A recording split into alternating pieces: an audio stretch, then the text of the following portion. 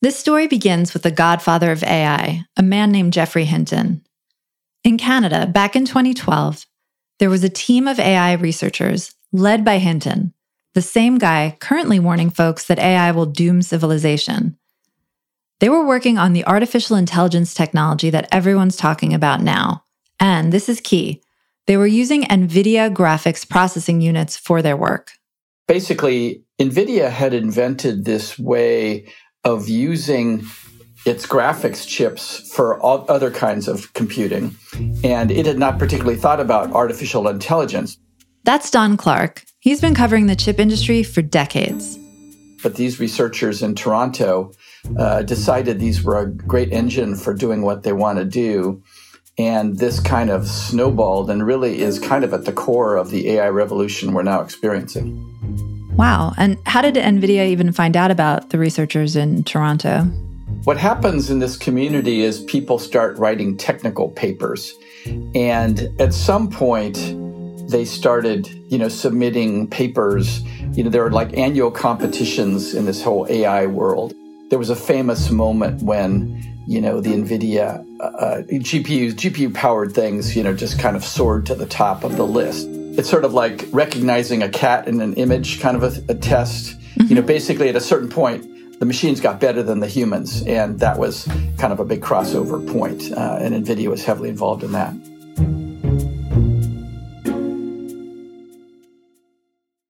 At the time, NVIDIA was best known for their graphics cards in the video game world.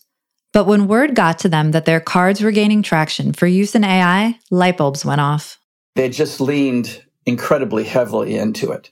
And they started doing just about everything you can imagine to make it easier to do the software on their machines. And then they just started adding more and more layers of software to make it much easier to do this work on their chips. And at the same time, they started adding more and more features into their chips to make them better and better at this kind of job. To run an AI system, you need a ton of computing power. And NVIDIA's GPUs, or graphics processors, have become the go-to source for that power. You see, NVIDIA dominates the market for GPUs. That's the tech at the heart of generative AI systems. The explosion in AI hype that followed the release of ChatGPT has propelled NVIDIA's stock into the stratosphere. It's up more than 170% this year, a leap practically unheard of for a company this mature. They briefly hit $1 trillion valuation this week, putting them in league with tech giants like Alphabet and Apple, even surpassing Meta, and launching a bit of a frenzy in the markets. NVIDIA is looking like the first big stock win of the AI era, and investors are salivating. Basically, no one is really anywhere else but NVIDIA, really, in terms of this market. NVIDIA has just kept accelerating. I mean, it hasn't rested at all on its laurels. Earlier this week at Computex, one of the largest computer trade shows in the world, NVIDIA CEO Jensen Huang spent most of his time discussing how the company was going all in on AI. And if you want to scale out large language models, if you want to scale out vector databases, if you want to scale out deep learning recommender systems, this is the way to do it. This is so easy to use. Plug this into your data center, and you can scale out AI. So today on the show, how NVIDIA rode the AI revolution, became the hottest chip maker in the world, and made the entire AI craze suddenly seem very real. I'm Emily Peck, and you're listening to What Next TBD, a show about tech, power, and how the future will be determined. Stick around.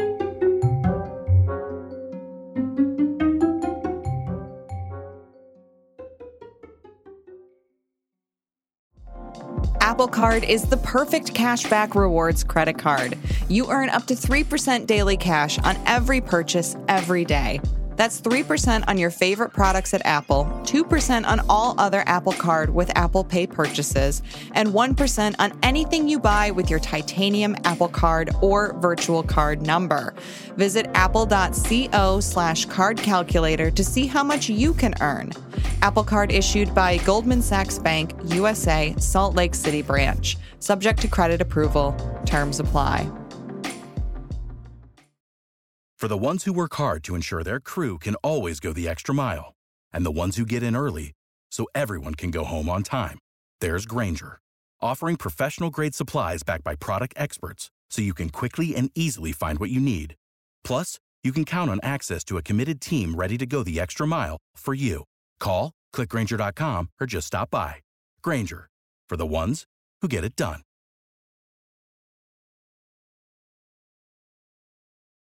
To understand how NVIDIA got here, it's important to talk about Jensen Huang. For those familiar, you're probably thinking of the leather jacket he's seemingly always wearing, similar to Steve Jobs' trademark turtleneck. During the pandemic, he held product launches from his kitchen, where his personality and flair for showmanship were on full display. I got something I gotta show you. Alrighty. Okay, ladies and gentlemen, what we got here is the world's largest graphics card. But in 1993, NVIDIA was just an idea that Huang and a couple of his friends were mapping out inside a Denny's. You know, the stuff of Silicon Valley myth. At the time, they were focused on gaming. They basically set out to do the graphics job. You know, video games, gaming was a big thing. You know, CPUs didn't do it very well. So they started in that business and they rode it really hard, and they are huge. And basically anything that's visual about computing, they were there. They were always involved in the chips that made, you know, movies, like chips that scientists use to visualize things, you know, like you trying to visualize the shape of an atom or something like that. You know, anything that involves painting images on a screen, NVIDIA has just been pushing the envelope constantly. They've spent $37 billion in research since the company was in the inception. Is there something about Jensen that makes him at the forefront of this, or is making him take risks that others aren't? I mean, what I would say is, in generally speaking, when your CEO is very deep technically, those are the glory days of any company. You know, when Bill Gates was running Microsoft, you know, they were kicking ass. And Steve Jobs was running Apple, you know, they were kicking ass. The great leaders who have really helped the industry, no engineer can snow them about, oh, it's too complicated or we can't do it or whatever. You know, Jensen is very, very deep technically. And he reads all the scientific literature. You know, he talks to the scientists directly. He's always been very close to Elon Musk. He's always been very close to these, you know, people. He'll have one of those GTC conferences and he'll be interviewing on stage Musk, or he'll be interviewing some real, you know, some very, very deep AI scientists. And he really, I mean, he talks to those people constantly. And so he's just at the top of his game. This speech he just gave in Taiwan is just like, he went for 2 hours solid. You know, he did not break. It was just going on and on. I mean, and I mean, it's kind of crazy. One of the good things about COVID for me was that it gave a time limit to him. You know, they would schedule it and it would last that long. And he did it from his house. You know, this thing, this past weekend was his first time performing before audience in almost 4 years. So he was really reveling in it. And, it was pretty interesting. That's a slow burn for a startup founder. Like, I feel like they're usually young guys, mavericks, you know? This is a company he was a young maverick in 1993. That was a long time ago, Don. Now he's turning 60. But he still gives off that energy. I mean, he's very on stage, sort of like Jobs in his turtleneck. He always has his leather jacket. He never changes his style. He's a great interview. You know, he doesn't give a canned response. He really thinks about the question and answers it honestly. And he'll express an opinion about just about anything. And it's usually pretty interesting. NVIDIA has long been considered one of the premier chip makers for video games. But that doesn't mean they were always successful. AMD, its rival in graphics chips, is all in on making the graphics chips that are used in the Xbox and the PlayStation and all that. And NVIDIA had some experiences that kind of burned it. You know, those big order kind of deals aren't very profitable. In Jensen's commencement speech in Taiwan over the weekend, he talked about very early on, they had to develop something for Sega, and then they realized right in the middle of the project that it wasn't the right thing to be doing. So they basically had to reverse out and stop the development, but ask Sega to give them the money anyway, which was kind of interesting. But the company would have gone out of business if it hadn't got this check from Sega, you know.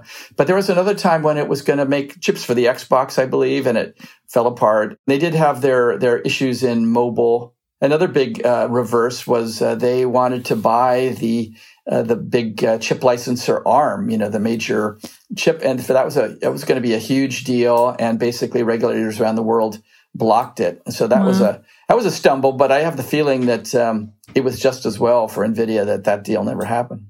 But now NVIDIA is uniquely positioned to capitalize on the AI rush. Their chips are some of the most advanced on the market, and they've been the leading chip maker that powers AI systems for almost a decade now. There's an argument to be made that basically AI is going to change every single bit of software that's ever going to be created from now on. And think of every single thing that has intelligence in it, from your toaster to your car. It all has software in it. If the way that is written is going to be changed by AI, I mean, Jensen describes basically this, you know, how many $1 trillion of investment in the data centers of the world. He says, well, that's basically all going to be flipped. And it's all going to be, changed to be accelerated to do this kind of AI way of working. Mm-hmm. NVIDIA famously was in phones and basically just literally decided to get out of it. They were starting to get some traction, but they just decided, we got to focus on this data center thing. It's just too big. You know, it's just, you would think there's nothing bigger than the phone. Yeah. But they decided, they literally walked away from that. And there's many other companies that think, I mean, I wouldn't say they're only the data center. I mean, they're into robotics, they're into factories, they're into all kinds of things that they think are going to be transformed by AI, but they're not really in the phones. And there are other people who are, expecting AI, they call it AI at the edge. There's going to be a lot more of the processing out in the world. And I think a lot of people who are competing out there say, well, NVIDIA's not really diving so heavily into this one. That's the space I should target, because that'll be the thing that, might be a space that NVIDIA's not in. When we come back, is NVIDIA really worth $1 trillion?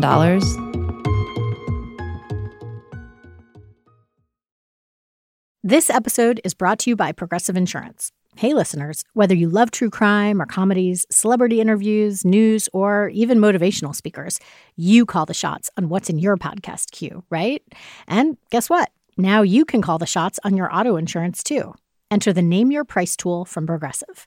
The Name Your Price tool puts you in charge of your auto insurance by working just the way it sounds. You tell Progressive how much you want to pay for car insurance. Then they'll show you a variety of coverages that fit within your budget, giving you options. Now, that's something you'll want to press play on. It's easy to start a quote, and you'll be able to choose the best option for you, fast. It's just one of the many ways you can save with Progressive Insurance. Quote today at Progressive.com to try the Name Your Price tool for yourself and join over 28 million drivers who trust Progressive. Progressive Casualty Insurance Company and Affiliates. Price and coverage match limited by state law. This isn't the first time that NVIDIA has seen immense growth on the back of new technology it powers. During the crypto boom, NVIDIA GPUs were highly sought after by crypto miners, even after its CTO said publicly that crypto, quote, does not bring anything useful to society. As crypto went gangbusters, NVIDIA's stock soared, only to crash back down to earth along with the crypto markets. Basically, crypto miners were competing with gamers for the same kind of GPUs used to power video games. And so the stock got this bubble. It was very hard to quantify because nobody quite knew how much of NVIDIA's numbers were reflected the crypto boom. And then they got hit when it all sort of unwound. Mm-hmm. But the AI boom is about changing everything we do. I mean, every Google search you do now is powered by AI. Every time you look up somebody on Facebook and there's people are recommended, what the next feed, that's AI. Everything is going to be AI. It's not a fad. It is inevitable. So you could argue about how fast it's going to be and, how far it'll be. We could argue about that, but it's not a fad. What happened a week and a half ago when NVIDIA did its earnings was it had great earnings for that quarter, right. But it said the next quarter it was just going to jump like 50%. I mean, it was a kind of prediction that almost no one in the chip industry has ever made about a coming quarter. I mean, and what's behind that largely is they have all these orders coming in from people like Microsoft and Open, for the generative AI and everybody else. I mean, right now you can't get an NVIDIA chip to do this. They're so short of supply. So NVIDIA is going to have, from a relative trickle of chips coming in, it's going to suddenly have a very solid stream. And there's no short-term reason why that would slow down. I cover markets for Axios, and we've been watching NVIDIA stock do really well this year. But then, I mean, what happened the past week and a half, that it touched $1 trillion valuation. It's now like in league with Apple, Amazon, Microsoft. It just felt like, it came out of nowhere, but it sounds like it really didn't. I knew it was going to be a big quarter. I did not expect it was going to be like that. The markets are always 6 months ahead of predicting all these cycles, Yeah. So like last year was a terrible year for semiconductor stocks. And basically around mid-year, it started really being really bad. But then when everybody, if you think the cycle's going to turn, you want to be the first person to bet on getting in there. So basically there was a lot of premature betting that there was going to be this turnaround. That's why a lot of semiconductor stocks have done well this year, even though, besides NVIDIA, the numbers of the companies like, Intel and AMD and people like that, the first quarter numbers were not good. But you're always trying to bet ahead. And so people were kind of betting ahead on NVIDIA a little bit. But then when this thing hit, I mean, it was just this, it was basically the prediction of the the second quarter, their next fiscal quarter, that it was just going to take off. I guess what I'm also asking is why the rush of orders with NVIDIA? Was it the introduction of ChatGPT that kind of like upped the level of competition in the overall AI market and pushed companies to ramp up or something? That's basically what happened. I mean, it's, first off, Microsoft and OpenAI did this deal, and, it was announced last year. NVIDIA was saying tens of thousands of GPUs were involved. So everyone else is starting to, basically realize they all realized they had to up their generative AI game. Meta has like a 16,000 GPU grid array to do stuff. Google's got a massive thing. Amazon is doing this sort of thing. So basically, all these cloud providers they're basically using GPUs in two ways. They have their own AI jobs that they're doing internally for themselves. And then they're also, with the exception of Meta, they're also selling computing cycles to other people. So if you're a startup and you want to do AI, what you're usually doing is not buying a GPU, is you're going to AWS and using their NVIDIA-powered service, computing service. So both those things are happening. But because of how much companies rely on NVIDIA for their infrastructure, their biggest competitors are also their biggest customers. I would say the most serious competition to NVIDIA is the internally developed AI chips at Google and at Amazon. And because they realize they know the job pretty specifically and they can tailor their software for it, they can get a pretty good cost reduction in doing this AI work. So Google's most famous for doing they had the chip that beat the Go game, that back in 5 years ago or something, they had their own AI chip that did that. So they do some of their own work and sell some work on their own Tensor TPU chips, they're called. And Amazon, which has done a lot of its own chips for other parts of the computing job, recently introduced a couple of AI chips of itself, which it says is starting to get traction, although it's pretty early days for those. So the biggest competitors to NVIDIA are the big tech companies that it's now in league with also. Yeah. I mean, but they're customers and competitors simultaneously, which is not that uncommon in Silicon Valley. Okay, so I believe you that everything's going to be running on AI and it's the future, but it still has this feeling, and just looking at the stock market, looking at NVIDIA's stock price and all the coverage right now, it has bubble vibes. It reminds me of the .com boom when everyone was like, the internet is the future, and the stock market showed that. And then, I'm not defending the current stock price of NVIDIA because there's all kinds of there's all kinds of speculative stuff in there. I mean, and the money flows, like, oh, I'm a fund and I need to get some AI in my portfolio. Who can I buy? It's there's a lot of stuff that's not super rational. Yeah. So if we're having this conversation 2 years from now, would I think NVIDIA stock price would be where it is now? I wouldn't say it's guaranteed at all that it would be as high as it is now. The future is always perfect and pristine, but I wouldn't discount anything about the revenue they're going to get from AI. The question is going to be, how is that factored into how much the stock price is already inflated? That's one of the things about this whole semiconductor space is it's not enough to build one great chip. You have to have a roadmap of better, better, better. And each one of those things costs hundreds of millions of dollars to develop. So it's not a game for the faint of heart. But where the chip making is hard, NVIDIA has made entry into the AI business relatively simple.